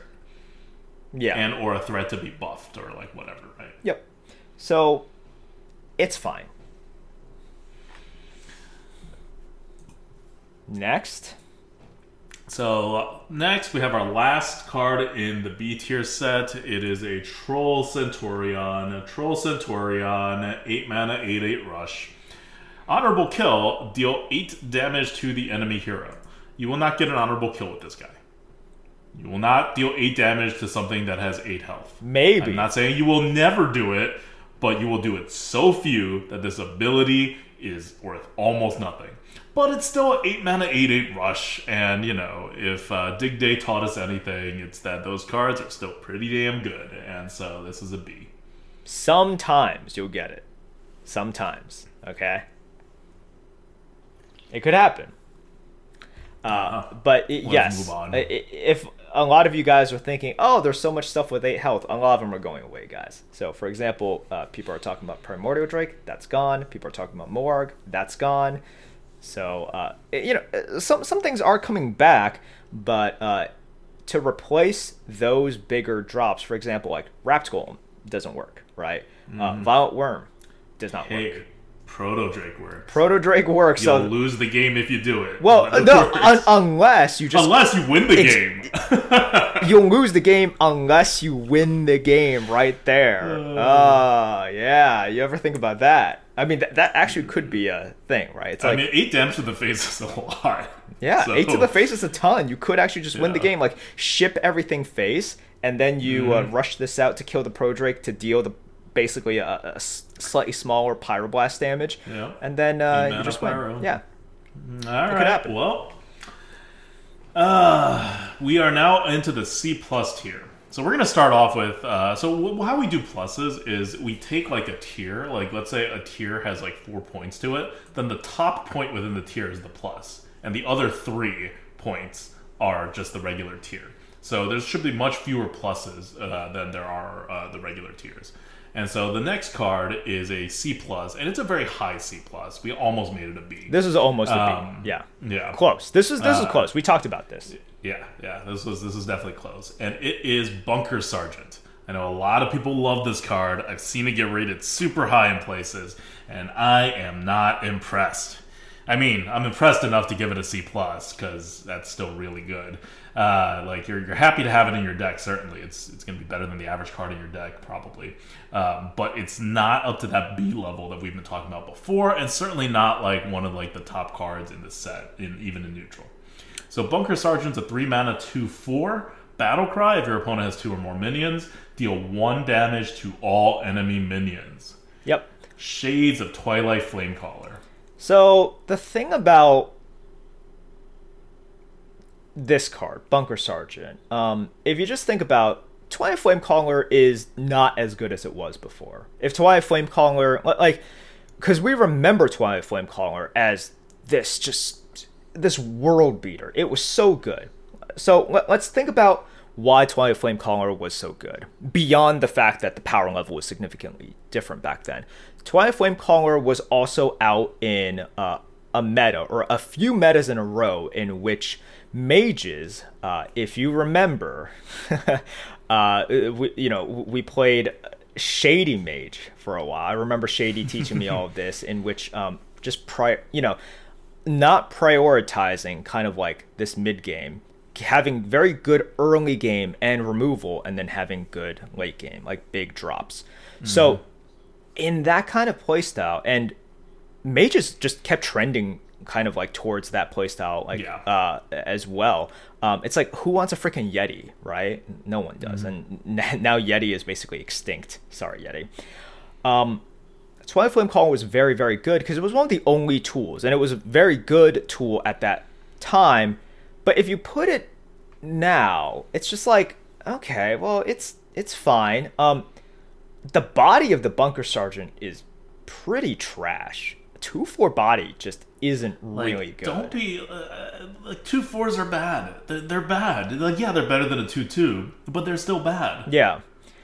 So look, I actually had this at a B. And ADWCTA talked me down to like a C+. I think if you want to say it's like a low B, I'm with you, because that's where I was at. I'm fine with this being at a high C, because I don't, to me it doesn't really matter. I know it matters because it does cross that line, right? I can tell you guys right now, if you say I think of this as like a B, but like a lower B. Like if it's a very low B, fine. Like there's got to be lines drawn somewhere, right? Like we already have it as a C plus. That means it's very close to a B. You want it to be a really terrible B, it's all the same. We're not too far off. What I want to point out why this card is not a great card. Like I've seen this rated as literally one of the top neutral cards in the set. No. And I think that's wrong. It's because one, it is conditional. The amount of times that you actually want to play this on turn 3 is going to be high. It would have been amazing as a 3-drop. That's when the 2/4 actually matters. And you can't, most of the time, because your opponents won't have 2 things on their board. And so you would just be playing a 3-mana 2/4, which is not that good. So you got to play it later, and this is not a 3-drop. It's kind of rough.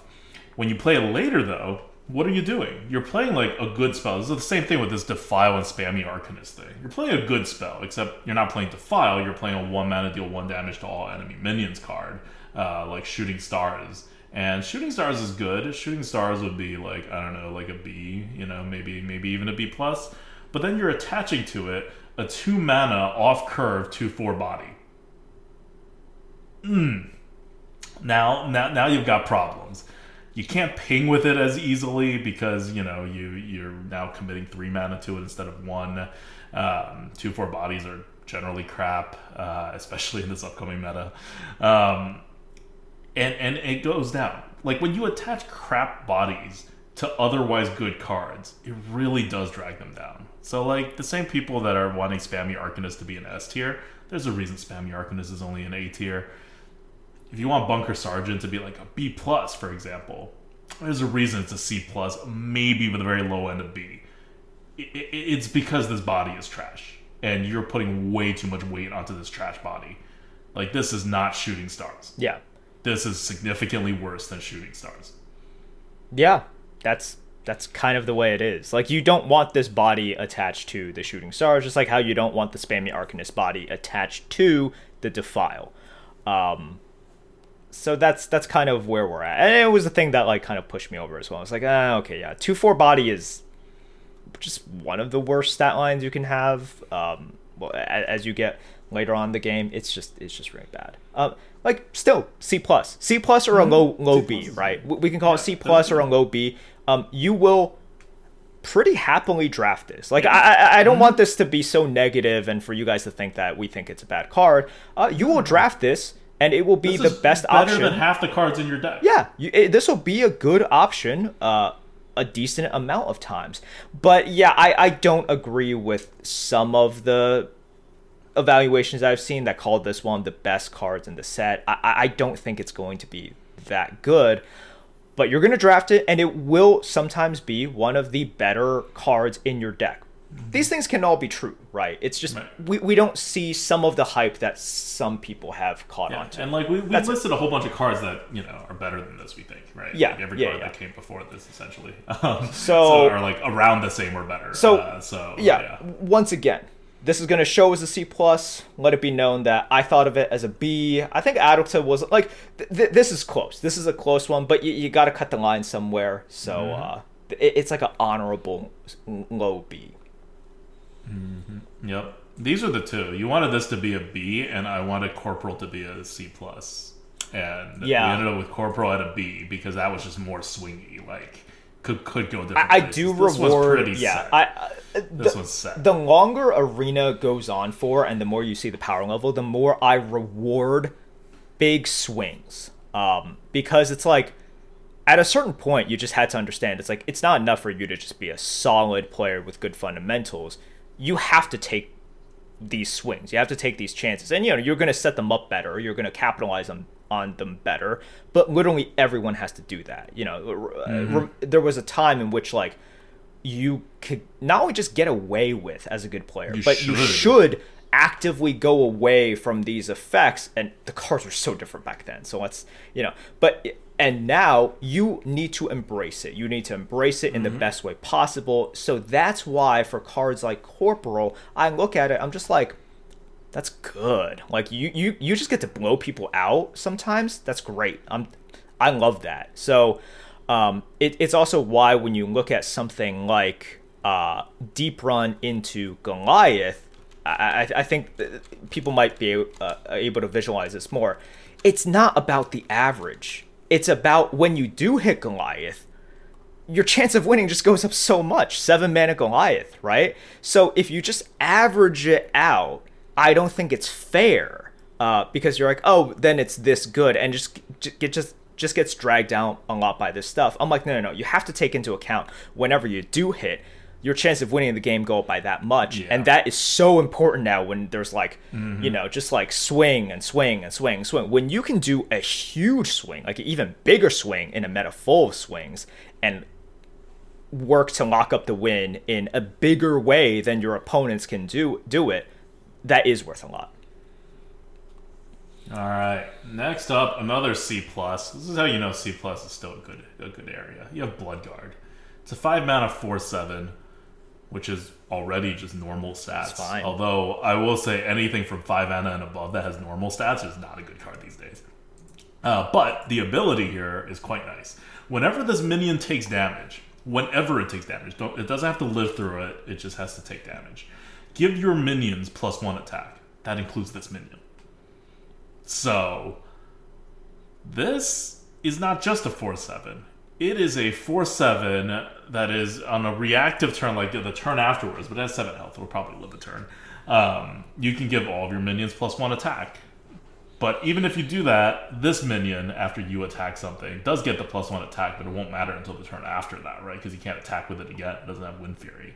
So, it's a very complicated card. Like, it's not as good as it seems, because it seems kind of ridiculous on first glance. You're like, you have a normally statted 5-drop that just, like, buffs all your crap by +1 attack. Like, what? Including itself? But there's, like, so many awkwardness that's kind of built into the card. It'll still get you some stats. Quite a lot of stats, actually.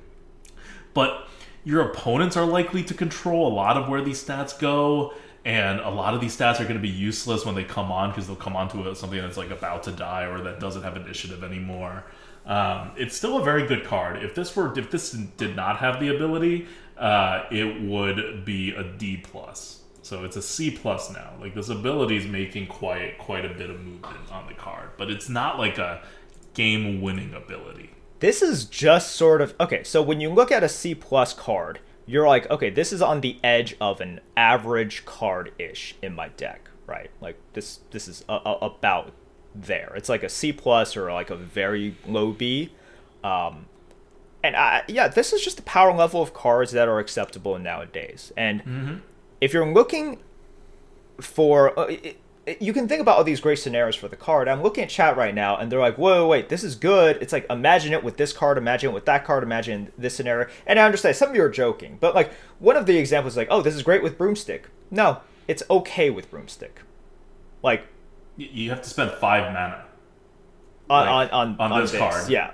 Whereas Broomstick, you want to like rush out a lot of stuff. Also, like, do you know how good, like, 2-card combos are nowadays? 2-card combos are really, really good. This plus Broomstick, and I'm assuming you guys are talking about this plus Broomstick plus other minions, so we're talking about, what, like 10 mana, and you get, like, 4 extra mana to just do stuff?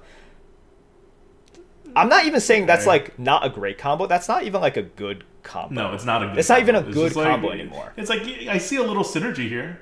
Yeah. There's something there, but no, this is like, you expect a 5-drop that doesn't have initiative to have something like this.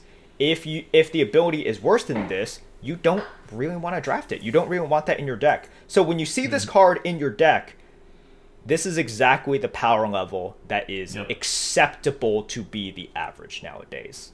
That's why it is a C+.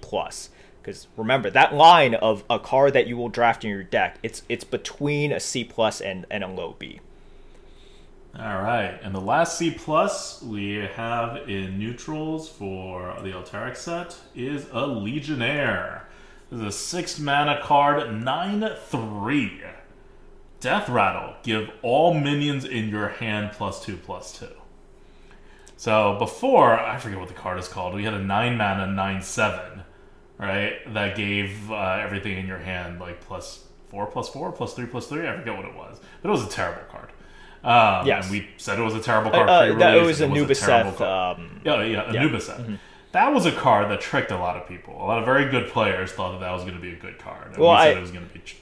Well, it didn't really trick. It only tricked Crip. It was just Crip. Okay, was it just Crip? It was literally just Crip. We tricked one really good player. It was just Crip. One prominent, really good player. But we knew it was going to be trash, and it was trash. This is not going to be trash. This is going to be the Anubis set that actually works in the arena. It's on 6, not 9. Huge difference. You really want to kill this, and it's really easy to kill. It does not have 7 health, but it still has that 9 damage of face-going potential. So your opponent is like, I should really kill this.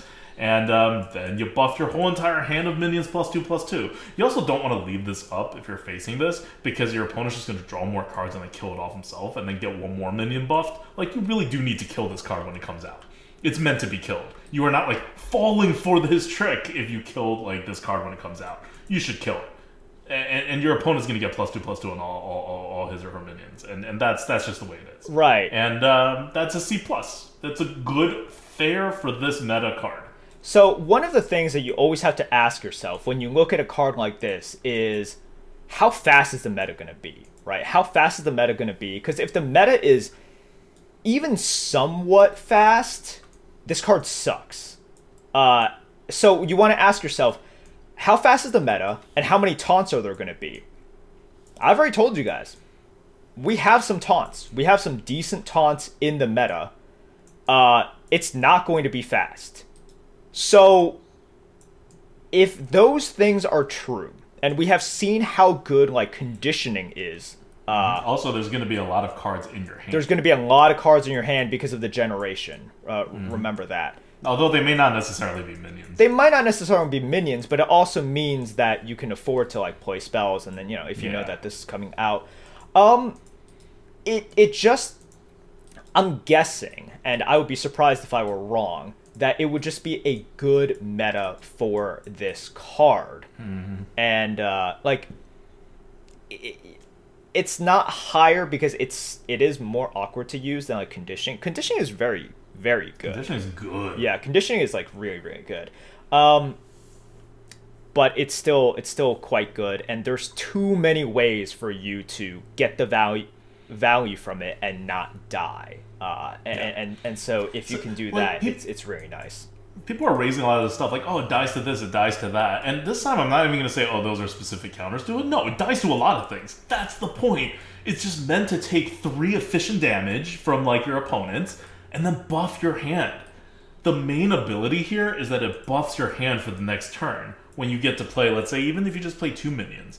Well, now you have, like, 8 more stats. And that was 6 mana that you played the turn before. That soaked up 3 damage of must remove, right? Because otherwise you get to deal 9 damage to something, even if it's their face. And you still get 8 more stats this turn. And on some future turns, you get to play out the other minion that you have, or 2 minions that you have, or whatever that has the buff. That's the power of this card. It is not that it will ever live a turn. If this lives a turn, you pretty much win the game, I think. Like, if someone's going to leave a 9/3 up and has no way to get rid of it, like, you're doing quite well. You know, and this card will get a lot of value in that case. So it should die, and it should die super efficiently. If your opponent has a 3/3 on the board, play this card. Yeah. Yeah. Because you have gotten the worth, like, because of how good conditioning is. If you guys, once again, conditioning was really, and this I think is a little bit controversial, which I was surprised at. But when I was watching streams and just, like, kind of, like, reading chat as well, this is one in which I was surprised at, because, you know, Twitch chat is always right. But a lot of people just were like, oh, conditioning, it's like, not that great. I'm like, wait, conditioning is, like, one of the best warrior cards. Amazing. It's amazing. And by the way, conditioning we rated a B+. FYI. This one we're rating a C+. So, yeah, this is not as good as conditioning. But that's how good conditioning is. Right. We rated that card a B+. Yeah. So yes, I like this card. I think this might be one in which people look at it and they're like, oh, it's too slow. Too slow is not what you think it is. With the cards that are coming back, with the tools that are available, with the way that Blizzard has been deprioritizing early game tempo in favor of stuff of just making like 2-drops and 3-drops more viable in the late game. Like they have extra abilities, but they don't give you extra tempo, you know? So yes, whenever I look at these cards, I'm like, is it too slow? Because too slow means something very different in 2021, almost 2022, than it did in like 2017, right? And we will see that with all the like field cards as well later on. Just a little bit of a preview. All right, let's move on to C tier. This is now the actual normal tier. Yeti is at the bottom of this tier. These cards are not spectacular. We have gotten to the bottom of what we consider playable. Like, Yeti's the absolute bottom of what we consider playable in your deck that you will not feel terrible for having. Like, below Yeti is like a Croc, in which you do feel pretty bad if you have a Croc in your deck. Like, it won't kill your deck, but it's D tier cards and D plus tier cards you're not going to be happy with. At C, you recognize that these are not the top half of your deck. You recognize that. It's very obvious that they're not the top half of your deck. But they can still contribute, do their job, and they're probably not going to sink your deck by having a few of these in. So the first one in here is Ram Commander. 2 mana, 2/2, Battlecry. Add 2 1/1 Rams with Rush to your hand. So 2 mana, 2/2 is not great, but playable. It adds 2 cards to your hand, which is pretty good, but those cards kind of suck. But they're playable, right? 1 mana, deal 1 damage. We've had so much of those, generators. We know exactly what they're like. They do work. You need a damage, and especially with honorable kills coming around, this could be very handy. So it's a C, and when we rate a card a C, it means it's better than a Yeti, right? You could just think of it that way. C means better than a Yeti. D plus means worse than a Yeti. So this is better than a Yeti. It's not great, but it's better than a Yeti. Yeah, it's about what you expect nowadays. You get a little bit of extra bonus. But remember, pings aren't worth that much. Like, there's so many ways to deal damage. And you don't even need, like, exact damage in terms of pings sometimes, because you just sweep everything up with, like a huge AoE. There's a lot of AoEs now, and every class has them. So it's nice, but what you're getting back is also something that is pretty readily available for every class. Yeah. And keep in mind, it's not really on curve. 2 mana, 2/2s, especially with corporals around, like, it's kind of a scary play in this meta. Oh, definitely. Yep. Okay. Sneaky Scout is next up. It is 2 mana, 3/2, Stealth, Honorable Kill. Your next hero power costs 0. It's nice. You get a bonus. It's basically it. Like, oh yeah, you get to cheat out a hero power. That's great. But it's a 2 mana 3/2 stealth, right? Like that that's just good by itself. No, it is good. So most of its Corporal, most of its score is that ability. As in that's the thing that's elevating it, and really the chance of you landing it, that's what really elevates it. Here it's like, okay, it's a nice little stealth 2-drop. Got a little bit of a bonus. That little bit of a bonus moves the needle a tiny bit, but not by that much. All right, next up is Stormpike Quartermaster, another 2-drop. 2 mana, 2/2. After you cast a spell, give a random minion in your hand +1/+1. You don't play it on turn 2. Unless you absolutely have to and have nothing else to do. Like, it's not good enough that you would save it to play later on. Like, you'll just drop it on turn 2 if you have nothing else to do. But generally, you want to play it later on, and then you can get quite a few buffs onto your hands by playing a couple spells. It is what it is. It's the +1/+1s to random minions in your hands are useful. But it is also, obviously not like a super power card. Yeah, this card, I think, like I'm looking at chat right now, some people are just like, oh, it's so bad. It's not that bad. The stats matter. You don't want to play this on turn 2, but that doesn't mean that the effect it gives you isn't worth sort of like the 2 mana investment later on.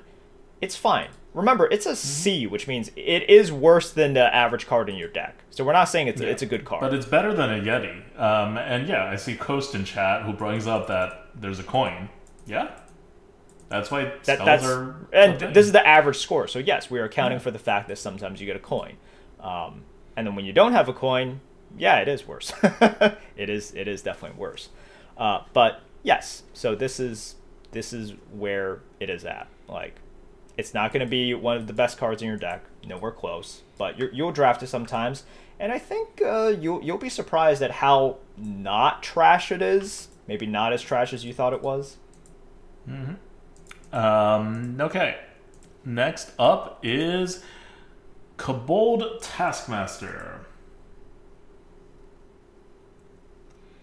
Kobold Taskmaster is a 3-mana 2/4 battle cry. Add 2 armor scraps to your hand. They give +2 health to a minion.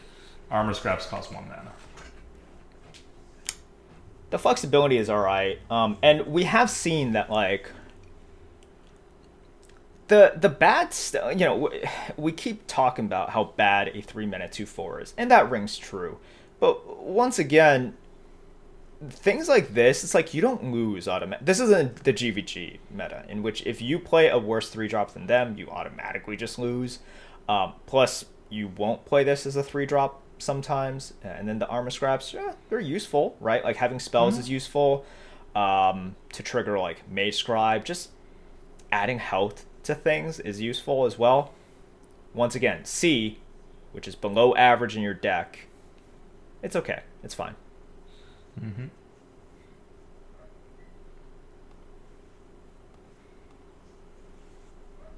What's next? I might go back and look at the Stormpike Quartermaster score. I feel like we are rating it too high. It probably belongs in the next video. But let's go to the next one for now. Next one is Popsicooler. Popsicooler is an epic card. We haven't seen one of those in a while. It is a 3-mana 3/3. Death Rattle, freeze 2 random enemy minions. It's a Death Rattle. You can't quite control most of the times. You're not exactly sure what you're freezing, but it's really annoying to your opponents too. Because like, if they kill it with something and let's say it lives, well, now it's frozen, right? And something else may be frozen too that they just played. Like, it, for a 3-mana 3/3 to be better than a Yeti, it's doing something. Yeah, it's good. It'll be quite annoying sometimes. The problem is just that stat line. God, 3-mana 3/3 suck. Death Rattle is, like, I'm imagining what the average board is, and this is gonna be pretty annoying a lot of the times. Like, actually really annoying. But man, if it were like a 3/4 or a 4/3, this could be really good. Oh my this god, could be, like, that would have been insane. Really good. But man, a 3-mana 3/3 is just like a trash stat line. Yeah, like, it's meant to die. It's gonna die, but it's gonna do something when it dies. It would have dealt some damage. Like, and if they leave it just on the board, it could do crazy things later on, right? That they do not like. Yep. Okay. Next we have Stormpike Marshal. Stormpike Marshal is a 4-mana 2/6 taunt, which is not better than a Yeti, but if you took 5 or more damage on your opponent's turn, that means the turn right before that, when your opponent acted, this costs 1 mana. So you're probably not going to take 5 or more damage on turns before turn 4. But it means later on in the game, when this is even more off curve than 2/6 is, you can get a 1-mana 2/6 taunt out when you need it, which is when your opponent is going to your face. So that's pretty good. It's okay. That's the only thing saving it. Because a 4-mana 2/6, a Stegodon sucks. Like, a Stegodon really, really sucks now. So this is fine. And yes, it's like, the time in which it is cheap is exactly the time that you want the taunt. But if you're cheating out a 2/6 taunt for 1 mana later on, whatever. I mean, we've seen bigger swings than that. So yeah, it's fine. You shouldn't be looking to draft this, definitely. But it's better than Yeti. Like, the utilityness of it beats out the curve of the Yeti. Yeah, I think that's fair. And finally, my least favorite card of the entire set that is not overpowered. It is the last card in the C tier. Again, last but not least, all cards in a tier we rank similarly. We'll sometimes tell you if it's low or high, but generally they're the same. It is Humongous Owl. It's a 7-mana card. It is an 8/4. Speaking of terrible stat lines. But Death Rattle, deal 8 damage to a random enemy. Not even a random enemy minion. But keep in mind, 8 damage to your face is also really, really bad. Like, you know, like, if my owl deals 8 damage to my opponent's face, I'm not like, oh no, right? I'm like, okay, well now this is how I play the game. This card, that randomness, oh. Yeah, I don't love it. It's funny. It's like a meme card. It's so tilted. You'll draft it sometimes. It's fine. It's just really, it's a big investment on your end to put out this card. Really easy for them to get rid of. It's not too hard for them to at least put out a couple of things for this thing to potentially hit and not get value out of, right? Like they can put out. You still get value out of it. You don't get 8 damage of value, but you're still killing something small. You're still killing something small, right? And if it hits their face, 8 damage is a ton, so it might even change your game plan. So that's why it is where it is. Just the only problem is like it costs so much and it doesn't do anything immediately, and you know your opponents can react to it. Like these are things that you don't want in the current meta. It's just like, wait, it doesn't taunt at least, and it doesn't have initiative, and it has this death rattle, but it's random, and like opponents can like play around it a little bit and to lower the odds of it being effective. That add it up though. Like let's say you take a Shadow Bolt, right? 3 mana 4, and then not even a Shadow Bolt. Let's say you do a 4 mana, deal 4 damage, draw a card, so it doesn't count as a card, right? To kill this, which is pretty efficient. That's 4 mana you've already used. Now you're gonna have to use a card, which is like a 3 mana card, right? So if the random thing this kills is a 3-drop, it's gotten its value. It's gotten its normal, what you should get, like, better than a Yeti or about a Yeti kind of value. And that's probably what's going to happen. And that's if they can remove it somewhat efficiently by dealing exactly 4 damage. They may have to deal 5 damage. They may have to run their Yeti into it, right? Like, there's a lot of ways in which this could get that, like, extra value out of your opponent. And the key here is that 8 damage to your opponent's face is still meaningful. It's not a miss. Now, like Merp said, like, what sucks if your opponent puts out a bunch of 1/1s, but, like, what are the odds that they can actually do that? You're probably going to get something decent from it. Yep. Okay. That's right. Where we're at. That's it. That was the last one. These are all of the normally playable cards that are coming in that you will be happy or at least not sad to have in your deck. We're going to move on after this into cards that you will not be happy to have in your deck and on legendaries, just because otherwise it would be a very sad episode to just have crap cards. But yeah, after this, I'm going to take a look again at what was that card? Stormpike Quartermaster. I think we may have missed on that one, but I'll confirm. It may also be in the next video. Is kind of what I'm getting at. Oh, I like it there. Yeah. Yeah. Okay. Well, we'll talk about it after this. You want to give shout-outs? Yeah, I mean, no, but yes. No, okay, I'll give shout-outs, or if you don't want to give shout-outs. Oh, okay, yeah, you do it. Okay, I want to give a shout-out to, I haven't been doing much in the last month or so because we haven't been playing a lot of Arena or doing whatever, but we're going to ramp up this Arena content now that Dual Class is over again, and our great video team, David Attenborough says, uploading this onto YouTube, and Soren, who will be editing our 12 win videos. Hopefully those are coming back. We haven't seen a lot of 12 wins because we haven't been getting 12 wins because I've been playing like one Arena run a week and getting 0-3 in Dual Class, and Merps has not been playing Arena at all. But in the new meta, hopefully they'll come back, and it's exciting times. Keep in mind we have all the Arena Coops. Oh, Arena Coop will also be coming back now that we're not in Dual Class anymore. All this stuff coming back. So check out our YouTube once the new expansion comes out. There will be content. It will be back to normal. Unless the meta really, really, really sucks, and then we give up. But hopefully it won't be, or at least not for long. So on that happy note, we will end this episode. See you in the next one. Bye. Zabukta. Bye. Bye.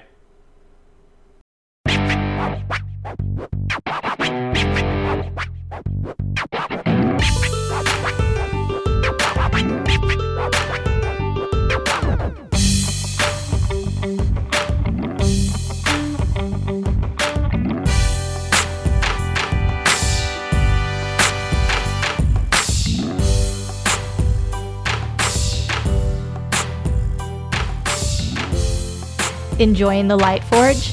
For the full rundown on Hearthstone Arena draft strategy, card review, and arena gameplay, follow us on YouTube, Twitter, or twitch.tv at ADWCTA. Support the podcast by sharing us with your friends and family, or become a patron at patreon.com/grinninggoat. Thank you for tuning in, and see you next week.